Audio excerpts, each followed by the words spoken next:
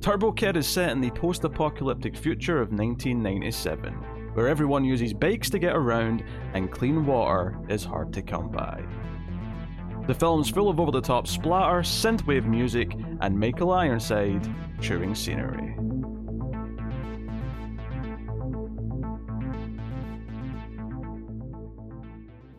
Welcome everyone to the Atomic Cinema Experiment. I am Peter, and joining me is Tara. Hello. Why not? Greetings, citizens. We've already been over this. Have we? I'm over it. You're over like 8 episodes before the end of the show. You're suddenly just like, no, I'm going to change my hello. I stopped doing it months ago. You didn't notice? No. I'm outraged though. Hello. It's just total BS, quite frankly. But welcome everyone. This is a science fiction movie podcast. We are just closing off a little mini season today. We are doing our post-apocalyptic movies. We've already done 3. This is going to be our final one of the batch, and that is the movie Turbo Kid from 2015. I almost said 1997 because it's set in the year 1997, but it's not from 1997. It sure is. So that's important to note. But this is a co-production between Canada and New Zealand. And the motherland. Well, I actually started laughing watching it. I saw this in 2015, but I started laughing watching it this time during the there's like 10 studio logos at the start, and I started laughing at one of them because it came up saying Super Channel, and I know what that is now because of you. So I started laughing. Yeah, it was fun to see that logo. I haven't seen it in like, how old am I? 25 years? I can't remember. You're older than 25. Well, since I've seen it in Canada, you dick. Oh, okay. Hey, what I said was still accurate. All right. Yeah, so I got a chuckle out of that. And hey, at least you know that they're still, I mean, they funded a movie in 2015. They did. So they're still, well, I mean, it's been 8 years, so they could have went under since then, but they went down under to make this movie, though. What a weird collaboration between nations. Like, why these two? Because they're both neighbours to countries that are a bit up their own ass. You know, New Zealand has to put up with Australia, Canada has to put up with the US. They find camaraderie in that. And I say that as a Scottish person who's next to England. I can respect it and understand it. So you're saying there's a country missing from this? No. They don't need a Scottish part of the Triforce here. That's fine. I'm saying I understand it. Yeah, I understand it. What? You're Canadian. Why are you acting offended? I'm American. I'm both. You're like second wave American. I don't know what I'm trying to say. Second wave American. There's been a lot of waves. According to that certificate the government gave me. Anyway, so yeah, we're going to talk about Turbo Kid. We'll start spoiler free as we always do. It is a post-apocalyptic film, as obvious since we're doing it in that season, but it is kind of it's like an 80s throwback movie which is set in the future of 1997. It's kind of like, if you were going to pitch this to someone, you say it's a little Mad Maxy, but with like a teenager on a BMX, and everyone uses bikes because there's no fuel, which makes sense. Of course they're all using bikes. That makes total sense, actually.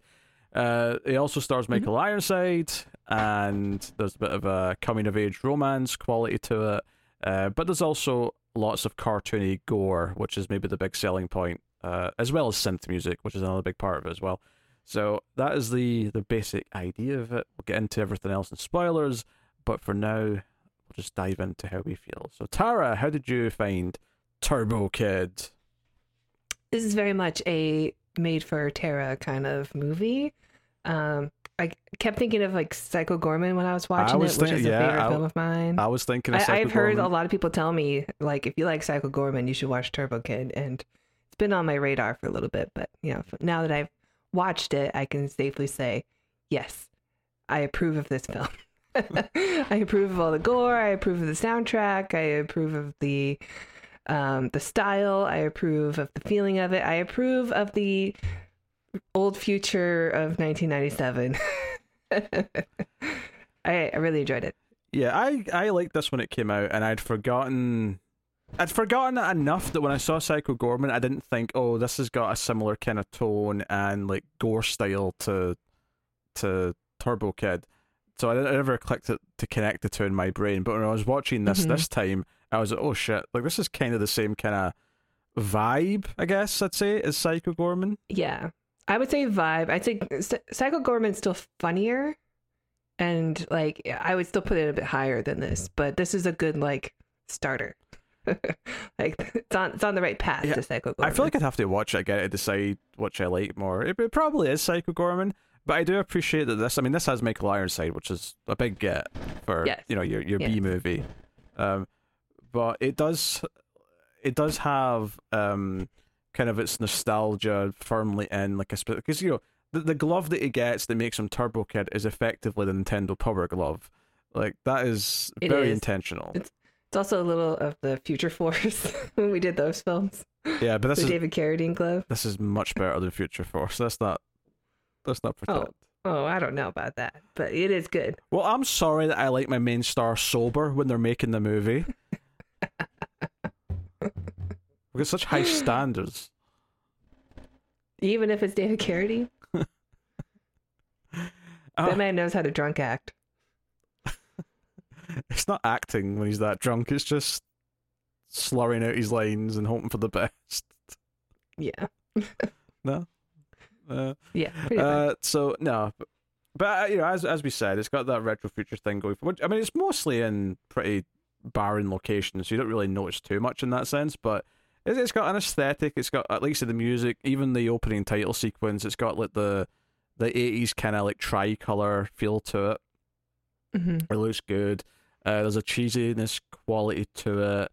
It's pretty much all practical effects, with the exception of maybe the big wide shots of like here's the wasteland, but I assume there's like, to be honest, they look more like matte paintings than they do CGI. Although I suspect that they're actually CGI that's just designed to look like matte paintings, which is fair enough. That would be cheaper at this point. I appreciated that they went for an intention. Yeah, but I appreciate that they went for that sort of look to it, even if it wasn't legitimately that. But obviously the gore's not very realistic. It is intentionally kind of fake looking, but it's fake in a sort of fun, we're doing like a, we're putting on a show. We're not trying to sell it's us a as real. Kill Bill Volume 1 with the gore. A little bit, but it's less realistic than that though, because like this straight up has just people are just blood bags. Yes, with high blood pressure. Yes, everyone explodes into blood when they get hit with laser beams in this movie. So it's good fun. It's short, it's something much. It's a weird positive to say, but it is. It's like 90 minutes, and it knows its story. It tells its story. It gets in. It moves at a nice pace, and it wraps up. There's fun fighting scenes where they're using all this stuff, and there's a lot of gore that comes from it. Those are nicely spaced out in the movie. Honestly, the only critique I would maybe give it is that I don't know if I necessarily like the central romance that much, and it's maybe just because either I don't feel that much chemistry, or because I find the girl a little bit annoying. It's one of the two. I'm not sure which it is. I actually think she's pretty great. I don't know. I mean, the romance is sweet enough, and it works, I think, in a young adult style of a film. Because there's movies, if you were watching it like, I don't know, it feels like that old PG-13 where they didn't quite know what was acceptable yet, and that maybe this would be something marketed towards kids or young adults where like, ooh, girls are gross, but a robot girl kind of pretty. Maybe. I don't know.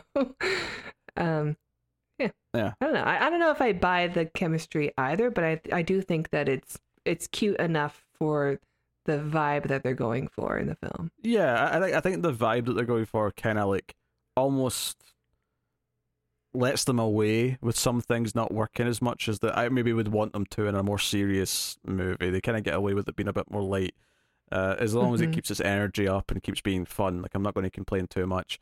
So I think that's a fair statement. I mean, honestly, it's just a good fun time. I think basically if you like what we're describing so far, you probably know if you're going to like this or hate it, because there absolutely is an audience who will hate this movie. They just won't get what it's going for. They'll just think it's stupid and cartoony, and silly and just write it off. And I understand that. I do. But I also very much dig the vibe that this is going for. It's the sort of thing, once the synth music kicks in and it's like, just riding the bike and you see like barren wasteland in the background. It's like, man, yeah, this is good stuff. And we've seen some pretty middling to bad post-apocalyptic movies. Between this season and like some stuff we've done in the past. This honestly is kind of up there in terms of like where I'd be ranking them. Well, it's just fun. It's a fun movie. It knows exactly what it is and delivers on that. And it kind of reminds me. I just watched Rad for the first time last month. It was with the Riff Tracks Live, but it kind of had some Rad vibes to it also with the bikes and like the young adult romance. I mean, you're saying this like I should know what Rad is. I've never heard of this. Oh, Rad is like a 90s, I think, VHS rental movie that was popular with kids. Okay. BMX riding bikes, yeah. With Lori Loughlin in it. I don't know. I am out of the loop on Rad. Added to the list. Yeah. So I don't know how much more I've got to add before we get to spoilers, to be honest. It's honestly it's a pretty straightforward movie as well, so I don't know, like, this may end up in one of the shorter episodes we do, because I don't think there's a lot of depth to it. No, not really. It is pretty straightforward in what it's doing. The other main character we've not really mentioned, so Michael Ironside is the villain, so we've mentioned that, and he's got a lot of really kind of, what's the way I'd phrase this, a lot of very specifically personalized henchmen who all have their own outfits, and so they all have action figure outfits. Yes, yeah. Like so the main one who's kind of mean's like got like a skull mask, and he's got like a a circular saw blade on his like glove. Yeah, like that thing from the Dolph Lundgren movie that shot CD players, but like the saw. Which actually makes it more, well, I wouldn't say better. It makes it more understandable as a weapon. I kind of like that movie I Come in Peace does have just a CD launcher. And then there's one who's got like a big hat. I don't know how to describe it, but it's got a big straw hat, and he's got a gas mask on. So he's very distinct. There's the one who looks like the female Goldar from Power Rangers. So she's got like sort of gold, like a gold corset on. Yeah, but she's got a hair like Rufio from Hook. I think his name was Rufio. It's been too long since I've seen that movie. I don't remember. It's like a rooster looking hair. Sure, okay, sure, yeah. And then there's even more than that, actually, that don't get as much screen time. There's an executioner dude, and there's a guy wearing like hockey pads, or maybe it's like football armor. Well, either way, it's like sports armor and a mask. Yeah, so they all look very Mad Max, but made by children. Yeah, which is kind of a theme of the movie. And then the other big character I've not really mentioned yet is the New Zealand cowboy, which Frederick, who's a legendary arm wrestler in the Wasteland. Which, see, when they introduced him playing arm wrestling, I thought, oh, this is just what he's doing just now, but he's actually known for being an outlaw or for being like a hero or something. But then they kept saying, no, he's known for arm wrestling. Okay, that's his thing. Extreme arm wrestling, yeah. Yes. Oh yeah, they put like a heated up like metal brand that's like waiting. So when he wins the contest, it brands the other guy's hand. There's just like a mark of defeat. Cool. Yeah. So that's his thing. I'm assuming New Zealand rather than Australian because it's a New Zealand movie. But I think he sounded New Zealand. He sounded Australian to me. Do you think he sounded? Oh, yeah. I'm not really good at telling the difference. I know people say that there's a difference, but I struggle. The New Zealand accent's very sweet. Yeah. I mean, like a sweetness there. I mean, Australia's right there. It's a little boat trip across, like. I mean, I don't know if they shot this in. I mean, I'll be like, this looks more like New Zealand than Canada to me, but I'm basing that in basically nothing. I don't know. You could see everyone's breath, so you know it was cold. That's all I know. Oh, true. Yeah, maybe it was Canada. I still think of Canada looking like this though. But I mean, Canada's a pretty big place, so it's not. It's a pretty big place. Yeah. I'm not sure. Yeah, maybe it didn't look familiar to me, but it was a post-apocalyptic world. Yeah, but I bet you've only been in like 3% of Canada. Pretty much. Yeah. which is a normal amount, I would assume, for most Canadians because it's a huge place. We can only occupy 3% of it because then it's just too cold. It's too cold. So yeah, so that's kind of our main characters, and I guess at this point we can just get into it. So spoilers for Turbo Kid because there's not much else to bring up. So would you like to start at the start? We're just going through it. Yeah, I think so. All right. We get a narration. We do. It's the cowboy Frederick who is talking about the wasteland and like this is the beyond. And the only thing I really remember about this is at the very end he goes, "This is the wasteland. This is the future. This is 1997." I know, way to get me like into it right away. Like, okay. And then as soon as he says that, like the bike lands in front of the camera, and we get introduced to our main character, who doesn't have a name. He's simply the kid, and that's how anyone ever refers to him in this. Yeah, actually, I was looking for his name, and I when I watched it again today, we had to watch it twice, or I had to watch it twice anyway. But when I was like, "What's his name again?" and it never came up. So that makes sense. He's the kid. I guess he's just Turbo Kid. Everyone else has a name though, but yeah, not Turbo Kid. And he's not even Turbo Kid until later. No. He has to find the outfit and the crash ship and all that stuff before he can be Turbo Kid. I do have questions about that. Oh yeah, well, I mean the opening kind of establishes that they're in kind of a zone that's safer. But their water's like a really struggling thing. You know, it's hard to find water, so that's like what's traded and stuff. But he's got like a little map that he's done in crayon in his little journal, and it says this is the danger zone. This everything behind this red line is like the toxic wasteland, and we can't go there. It's unsafe. Yeah. And he'll mark down where he sees like heads on spikes.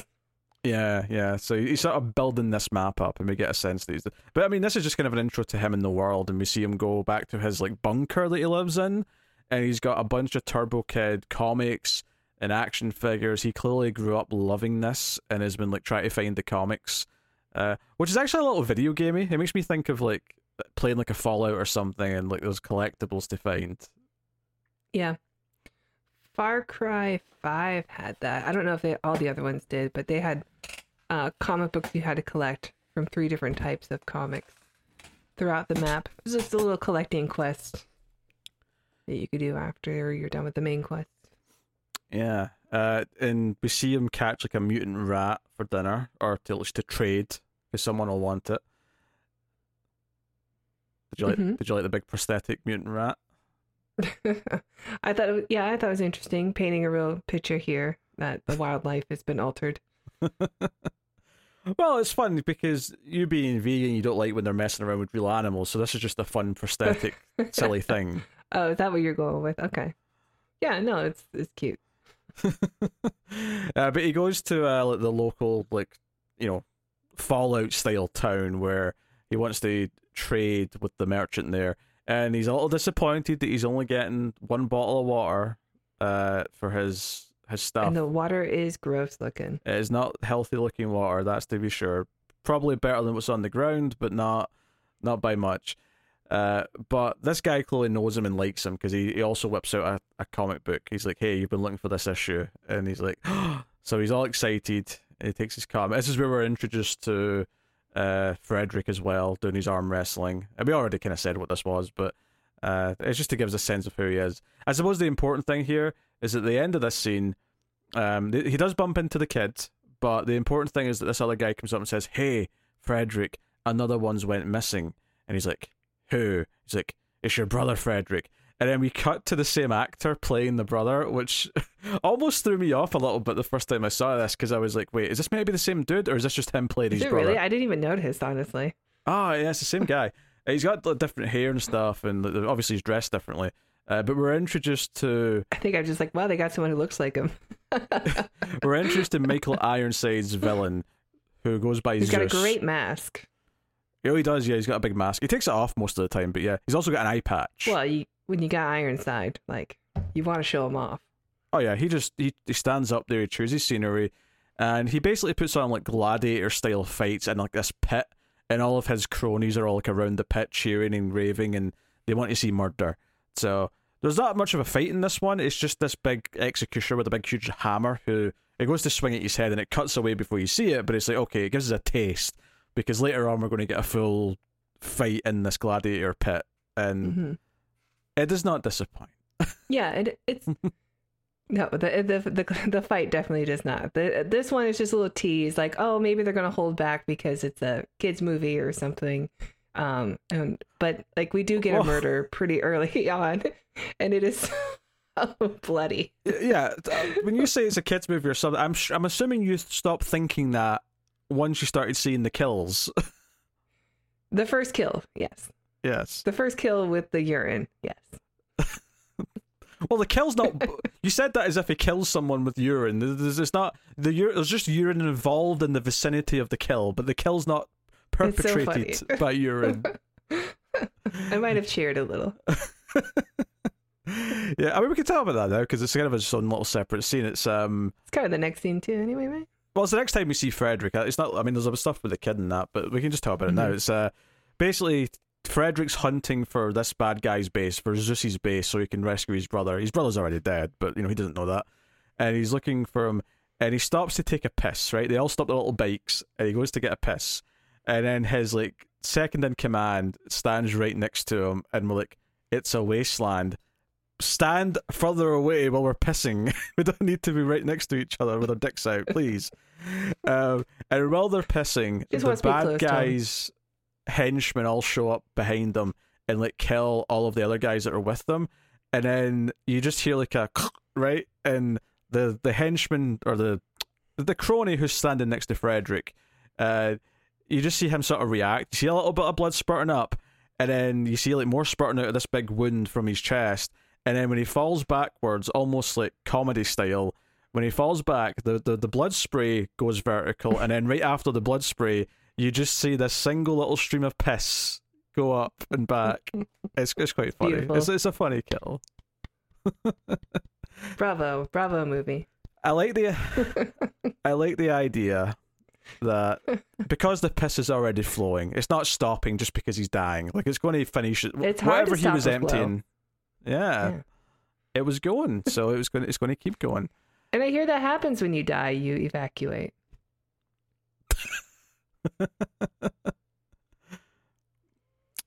Yeah, sure.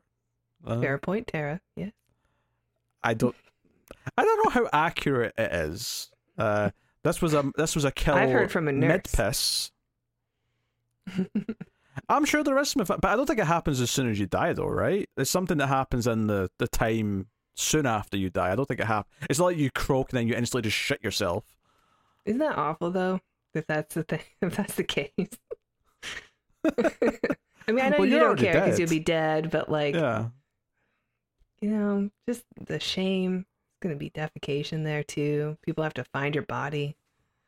Ugh. Yeah, I don't know.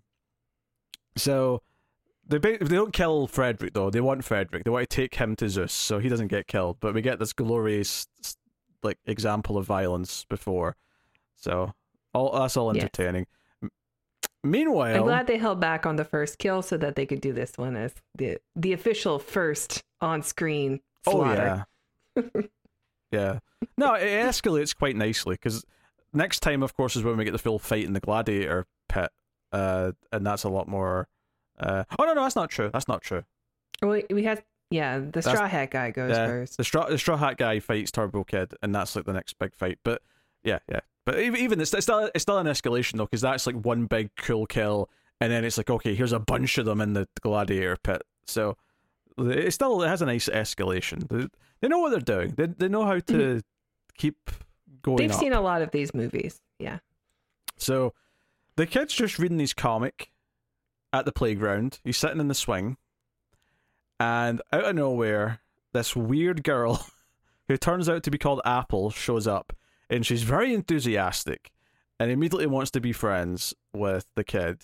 And the kid's actually kind of scared and thinks she's weird, so he wants to get out there as quickly as possible. But before he does escape from her, she slaps a wristband on him which is clearly tracking him or something because it starts beeping.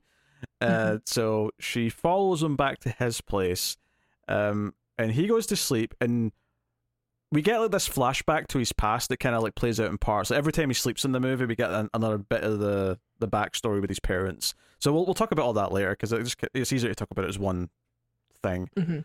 But Apple shows up and he's very distressed, but he ultimately decides, okay, you can stick around for a while. So she's still kind of this annoying like tag along for a bit. You know, that's kind of how he's reacting to her. Ew, gross, a girl. But well, I think that's intentional. She is a lot. She's a lot of personality.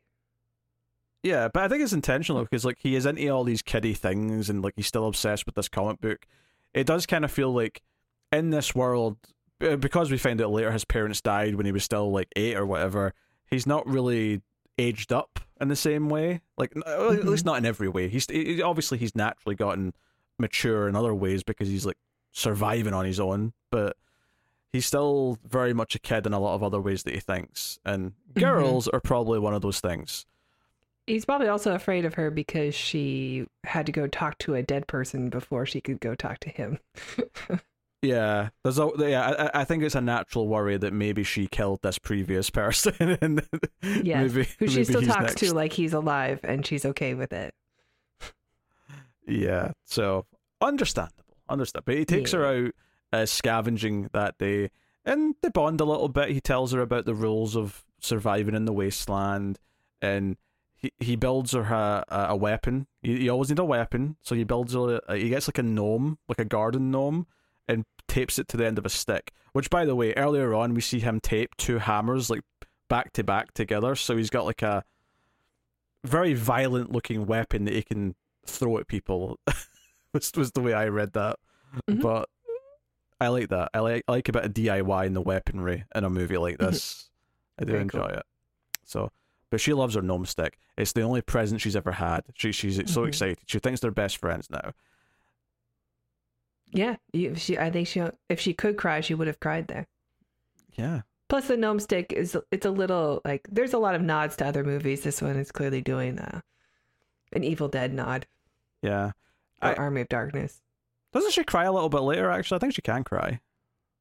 Maybe she can. I don't remember. Well, to be fair, later on there is it's basically that scene from Star Trek Next Gen where it's like Data is fully functional. They basically have that conversation later.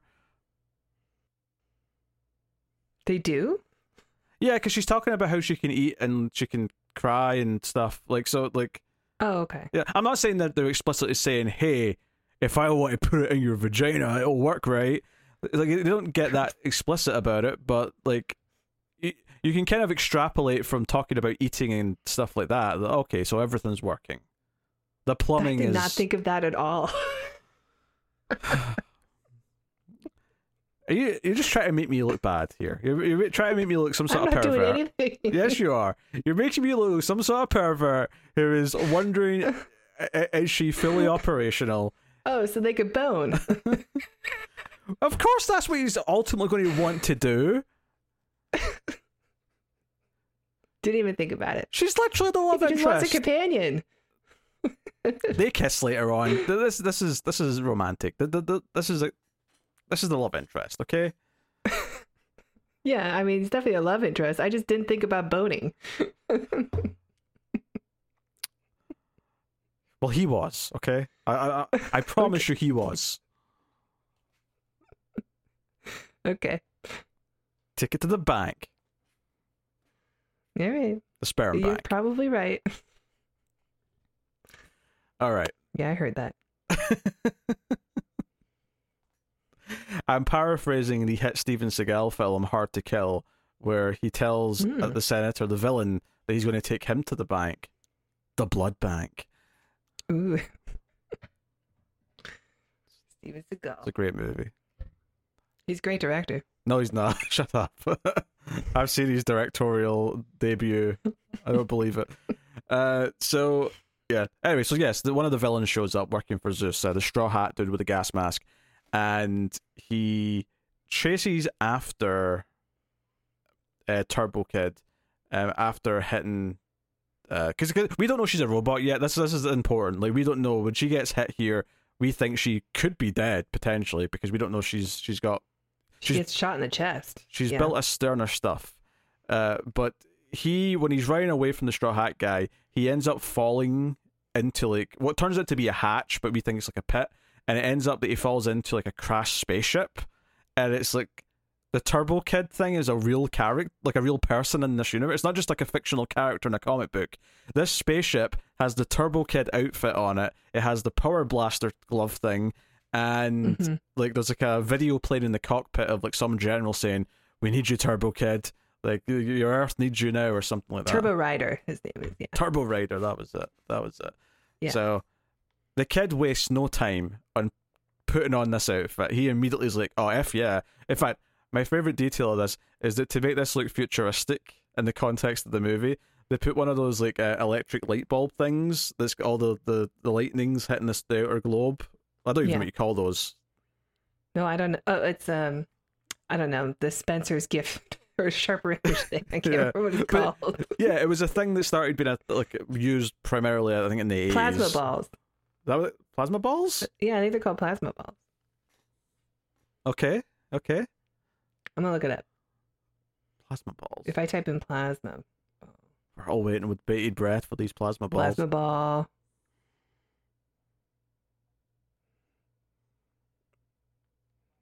I know my signal's Very not great, but it is indeed plasma balls. We'll just have to take Tara's word for it. That's what she was holding up on the phone. But that's what I typed in, and that's the image that popped up, and also a link to Sharper Image. That's probably the correct term. But I love that he does the pose, and you get the glisten when he holds up his hand like a poster. Mm-hmm. Yeah, it's like a it's like an animation that happens from some like Masters of the Universe thing or something. Yeah, a little sound effect. Absolutely. So he ends up blowing up Straw Hat Man with like he blasts the laser at him, and Straw Hat Man just explodes into blood. Like that's what happens. And we see that there's like an ammo thing that he can track. Yeah. Oh, it's a charge. Like it's like basically it's running out of charge, so he's only got one. Or I don't even think he has any left at this point. But he doesn't realize that. He shot it at Rocks first, and then he shot it at the Straw Hat guy. Yeah, he doesn't realize it first though, because he basically goes straight to so the Straw Hat Man kidnapped Robot Girl, right, Apple, and she's been taken to Zeus. So the kid wants to go to find her, so he goes to like Zeus's place with a gladiatorial pit, and Zeus is making a monologue. Which is just an empty swimming pool, by the way. I love that. Yes, I love that little detail. he's got Apple, he's got Frederick, and then there's a red shirt, just so we can kill someone, like in the pit. And then there's like the executioner looking dude, the sports guy with the mask, and then like the other one who's got like Wolverine style claws on. Like they're all rejects from Street Fighter or something like that. They're very cool. Yeah, they're very. It reminds me of Psycho Gorman when you see all the other henchmen, or other universe aliens, bad guys and good guys, or possibly good guys. Like they all look like action figures. They all look like toys that you would just get from other things and like mesh them together and be like, oh yeah, they're all part of the same universe, even though they don't really look it. I think it's cool. So just before it's going to start though, Turbo Kid shows up and says that he's a superhero, but then when he tries to fire off his blaster, there's no charge on it, so he looks a little silly, and they throw him into the pit and say, all right, you're going to have to fight with them. So Frederick's like, okay, right, I'll take this guy, you two take this one, and red shirt, you take that one. Obviously the red shirt dies. The red shirt, in fact, he trips and stabs himself in the eye before his head gets crushed. Yes, he has a double death because he's like still screaming with the knife sticking out of his eye socket, and then the executioner comes and hammers him. So we get blood splatter. I also enjoy that one guy throws like a switchblade, like it's a boomerang at Turbo Kid, and he hits it like he's got a baseball bat, and it like lands in someone's like face in the crowd, and they start spurting out blood. So it's not just the people in the pit who are going to get covered in blood in this. Yep. You know? These are like real gladiators, and you have like, lions and stuff. There might be some crowd damage. Oh yeah, this is exactly like real gladiatorial combat. Yeah, this is what it looked like. Oh dear. Yes, there's the one guy who gets like sliced across the head, so the top of his head starts spinning. Mm-hmm. Yeah. Yeah, he had some kind of spiky helmet thing too that separated. Yeah, it was good. Yeah, and then eventually like, his helmet lands next to Frederick, who uses his like Viking helmet to stab into the big executioner dude. So it's a whole thing. Actually, one thing we should point out here is what the villain is doing is that everyone who gets killed gets put into this machine, and this machine chews up the bodies and extracts all the water, because the human body is apparently like 90% water or something like that, he says. Which I've heard variations of that, but he basically, some water comes out this little tap and he sips it like he's got a little cup of coffee, and he's like, ah. Well, the water that he sips on came from the hand of the Aussie guy. Yes. Because they chopped off his hand. Yeah, we didn't talk about that scene. Yeah, they cut off his. That happened before. Frederick tries to fight back when they're telling him they killed his brother, and what did you? They're going to do an arm wrestle with the blender blades and fire. Yeah. And when he goes for Zeus, the blade guy just chops off his hand, and we get this comical blood spurting out of this fake stump. It was very nice. It's very good. It's very good. So eventually there's a big explosion here when Turbo Kid blasts the container. He also splats at the one last person when his charge comes back. But they all kind of like skedaddle out of this scene, and it's like, okay, so Frederick's on the run, Turbo Kid and Apple are on the run, and the big thing from this point on in the movie, all in the fact that the villain wants them back because he's pissed off now, is that Apple's actually slowly dying. Her like little like health bar on her wrist is going down. Yeah, she's got Zelda hearts. So they're trying to think of a way to fix her because now he's become attached to her, and they go to this like robot cemetery where it's just all dead robot parts, and they're hoping to like find some parts to like fix her up. So that's where they're going. So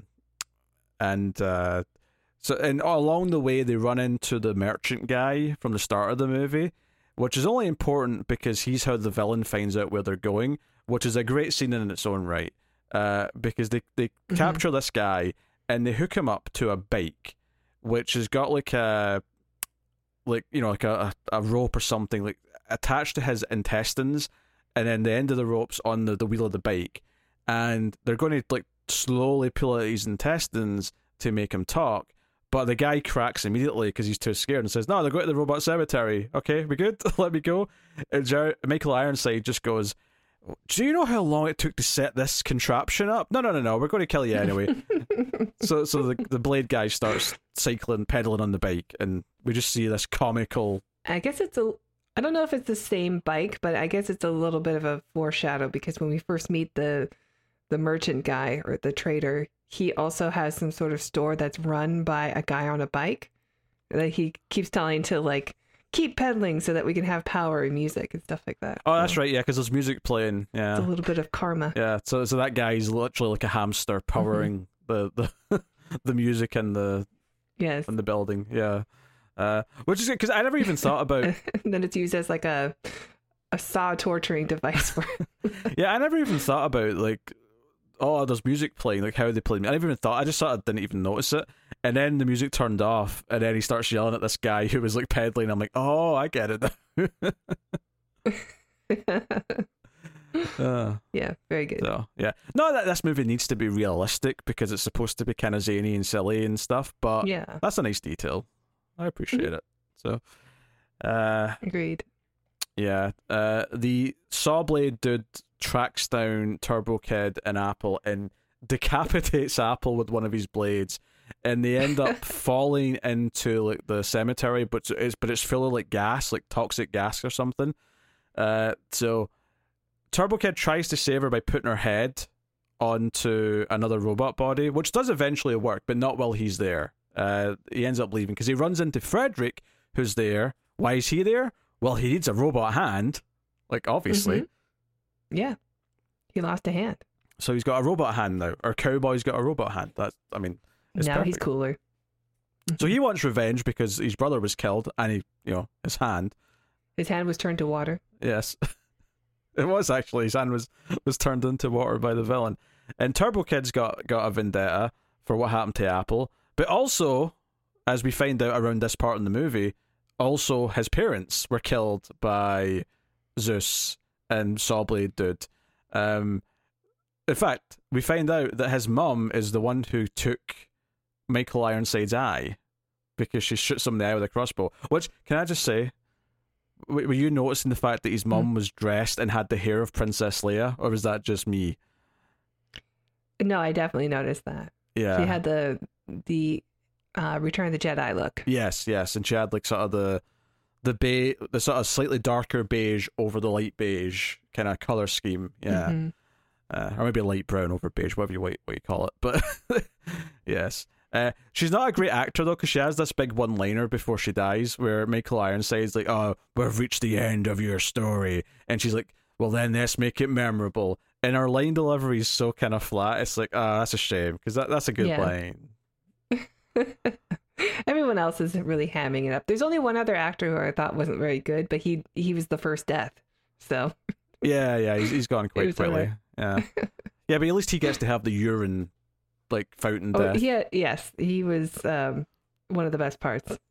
Still, yeah. Michael Ironside's like full dictator here, where he thinks everything on this land belongs to him, including any water sources. And I think it is mentioned like once during the movie that there's a secret water source that everyone's looking for. It's barely mentioned, but it does come up at the very end. So, yeah, basically the last chunk of the movie is them going to do a big standoff with the bad guys. So we get like a big fight taking place in like a open bit of space, and there's more gore to a comical extent where Turbo Kid's left his glove behind, so he's just got regular weapons. But at one point, like, one of the villains like goes to hit him with a shovel, and he jumps out of the way, so the shovel goes into the stomach of one of the other bad guys, and then Turbo Kid falls on to the handle of the shovel, and the guy's like upper half just goes flying into the air and lands on another guy's head. And this happens like a couple times in different ways, to the point where by the end of the scene, there's like legs, torso, or something, like, stacked up. And then Turbo Kid splats and them. the person at the bottom's still alive, so he's still like moving around. Yeah, he can't see. He's blinded by the legs that he's wearing on his head. Yeah, I mean, this is a fun. This is like, you know, he doesn't have his like magic laser blaster in this scene for a lot of it, so there's a lot of fun like actual, you know, they're in jeopardy. He's ducking, he's diving. There's some more gore. Eventually, Apple shows up and rides a unicorn head bike into the evil chick, so she gets stabbed by a unicorn. That's the head of a unicorn on the top of the bike, and then she starts hitting people with her gnome stick. So it's all fun, and she brings the Turbo Kid his glove back, and he starts blasting things and whatnot. The big notable stuff, other than just, we see a bunch of blood bags. Yeah, everyone's just turning into blood bags, and that's all fun. The big notable thing here that happens we have to talk about is the reveal, because, and I was about to call this a mistake, because he hits Michael Ironside with a blast, and I went, wait, why is he the only one who's not turned into a blood bag? Because he just kind of gets knocked back. And I was like, this is bullshit. What are you doing, movie? What are you doing? But is it bullshit? Then he stands up, and it's revealed that Michael Ironside is also a robot. And he's a robot. To be honest, given like the intentional goofy looking of the practical effects in this movie, this, like, you know, half skin ripped off face, Terminator style Michael Ironside, I thought this looked alright. This looked, yeah, I thought it did too. I mean, it's clearly like out too far. Sure. You know, like the eye is out further than the other eye, the like mechanical eye or whatever. But it still looks pretty good. It's definitely like they spent a good bit of time and money on this particular. Yeah, they had a good makeup artist for this one. Yeah, that was good. Which is interesting because he goes on about how he was created to serve his master, but then his master one day said, "Remember, you're just a robot." So he rebelled, and now that he's been on this tirade as a robot who wants to rule the wasteland. And I'm like, do you even need water? Like, why? I guess he's just doing it to control everyone else because he gives them water, and that's why they all work for him. But yeah, you know.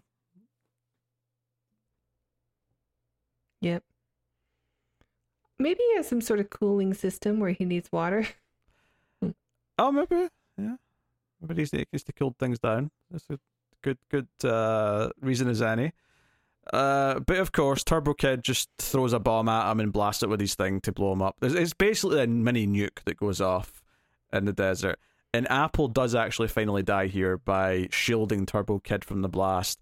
That said, though, we did gloss over Circular Saw Guy's death, where Turbo Kid stabs him with an umbrella, and he starts spurting blood everywhere. And when he opens the umbrella, while he's still trying to saw him. Yeah, and when he opens the umbrella that's already impaled in his stomach, the top half of Sawblade Dude's body goes flying into the air. So when he lifts up the umbrella that's now open, it kind of like shields him and Apple from all the blood that's raining down literally on them. I thought that was a really nice touch. Like, it was just a really smart it was beautiful, thing. Actually, yeah. I mean, Turbo Kid already got covered in blood from like stabbing him in the first place, but Apple wasn't yet. But he got to protect. Yeah, he got to protect Apple. So that was a really neat touch from the rain of blood. I think that's where they have their first kiss too. That is where they have their first kiss. Yeah. So that's very, very sweet. Emotional climax. And the movie ends with Turbo Kid finally riding off into the danger part of the wasteland to explore what's there. He's not going to stay in his coddled safe zone anymore. He's matured. He's going to go and search for things. But he's got such a cool, bunker. I know, he's got a good place to stay. All his cool stuff behind. Also, he just, like, when the bomb went off, it made a big hole in the ground, and water started spraying up. Clean water started coming from underneath, and it's like, oh, we found the secret water source. We've just made a well. Well, to be fair, Mad Max also would have ridden off. True. After helping. Yeah. Which is obviously one of the things that this is very much, hearkening to. This is very much inspired by Mad Max. Yeah. So that makes sense. So the real Turbo Rider, yes, is from the future, or from another world, or from the past. Did they cause this change in history? I don't understand the Turbo Rider thing. I mean, I don't know if there's anything to understand other than just it's a real thing, and yeah, like, I don't think you're meant to think about it too hard, to be honest, unless there's some cool just in bit this of lore. universe. There's a real Turbo Rider, and people wrote graphic novels about him. I mean, maybe he does come from a different universe. Maybe he comes from a universe where that comic's real, and he somehow came into this universe. Maybe that happened when all the nukes went off. I don't know. Maybe. Yeah. Maybe he was supposed to save us. They never really go into like why there was like a nuclear war or anything like that, but they definitely talk about it as if it was all nukes, because they talk about radioactive stuff, and they talk about winter. I think winter was brought up. Yeah, nuclear winter. Like a nuclear winter. Yeah. I think that's in the opening narration. So yeah, but I just don't think you're meant to think about it too much. I think it's just like, oh, it's fun that he found this, because this is now the device for which he will use for the rest of the movie. Which, maybe you could say, like, because clearly his mother like gave him a lot of this stuff. You see him with that viewfinder thing, with the photos, which is a really old bit of child technology as well. I had one of those. Yeah. Where he's looking at all these images of Turbo Kid and he's mesmerized by them. You could maybe say that if it represents anything, it represents the idea that his imagination and love for something made his world a better place. So the movie makes it literal, and he actually gets to be that. He gets to be the hero that he wants. You could read this as all in his head, but he's actually dying as a child of radiation after he rides off when his parents are killed. I guess. It's dark. It is dark. The movie's more lighthearted than that, though, so I don't think it's... I don't think you have to worry about that. No.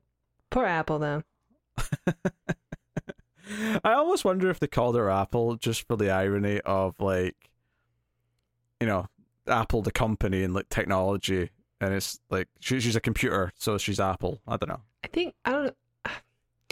Maybe it's just me, but when they said her name was Apple, first of all, I thought of Michael Jackson, and then I thought of, like Eve. Oh, like okay. Yeah, Adam okay, I and see Eve, that, yeah. and she's the apple. Like, maybe this is supposed to be an Adam and Eve situation. A new Adam and Eve, except she can't have kids. Well, unless the plumbing's really working. I suppose. But I don't imagine the robot makers would have put in a working uterus. I'd be surprised. She's a friendship unit, so probably not. Hey, it's for the kid during the day, but in nighttime it becomes daddy's. Okay, that's This. So I hate this conversation.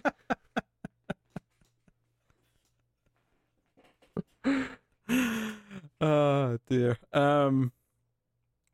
Well, I guess that's more or less Turbo Kid. It's not a super deep movie. It's a light, fun film that knows what it's trying to be. It keeps its pacing up, which I think is really important. I wouldn't say it's got a good story. Like it's the weakest part of it is just kind of like, this just leads to that. Like we're supposed to, okay, he cares about her now, so he wants vengeance. It's all kind of just light and fluffy, but it keeps it entertaining enough, and the practical effects are really fun, and it doesn't outstay its welcome. So I don't think it's quite the home run that Psycho Gorman is, but I do think it's a nice companion piece to that I would recommend. Definitely. If you're into these types of movies. So I guess, Tara, what are you going to rate Turbo Kid? This is very much a terror movie. I love these kind of films that it's sort of harkening back to. I was trying to remember one that I watched earlier this year called Time Rider with Fred Ward, because that has a very Turbo Rider vibe to it as well. I think this is just like the shelf of VHS films blended it takes everything good from that era of blockbuster, made for blockbuster movies, and like puts them into a love letter in a film, and I think it really works. I definitely would say that Psycho Gorman does a little bit better job of getting that feeling right, getting that nostalgia feeling for being a kid and watching those PG-13 movies that are questionably PG-13. I think the thing Psycho Gorman has going for it as well is that the main little girl is such a memorable, demented little character that she kind of outshined any of the individual characters in Turbo Kid. I agree. Like she's a treasure, and that I think the film overall is just so funny. And this one, although has a lot of fun, is a lot of fun and has a lot of funny moments in it, I think Psycho Gorman is just hilarious, which makes it a bit better. What were you going to say? Sorry. I was going to say that's you age 10. Was the girl in Psycho Gorman. My age? Yeah, you age 10. Oh, yeah. Oh, definitely. Yeah. Not no. I probably tried to kill my sister also. I may have. I don't remember. I don't like to talk about it. But give the rating before you incriminate yourself in anything. Yeah, I still really love this film, so I'm going to give it an 8. Incriminate was the word I was trying to say. I said incriminate. Incriminate. Sorry. Said it weird. Anyway, what would you give that? Sorry. An 8. Yeah. I'm not going to go quite as high because I don't think it has quite the good enough plot, but I do think it's good and well worth watching if you like the sound of this sort of thing. So for me, it's a solid 7. It's a good movie that sets out what it achieves to do. So good. There you go. That is Turbo Kid. So thank you very much for joining us. Next time we are returning to a franchise that we have to finish off before Tara's done on the show, and we transition over to David. But we are looking at Cube Zero. So the next 2 episodes are us finishing off the Cube franchise. It's funny because Cube Zero was the last one until just last year when Japan decided to remake the first one. So we got 2 Cube movies to look at. So we'll be doing that. But there's going to be some good gore in that one. Oh, there might be. We'll see. But that is coming next week. Of course, you can support all the content over at patreon.com/MailFuzzTV and get some bonus content over there. But that is us. So thank you once again for watching or listening. We always appreciate it. Keep watching science fiction and computer ad salsa.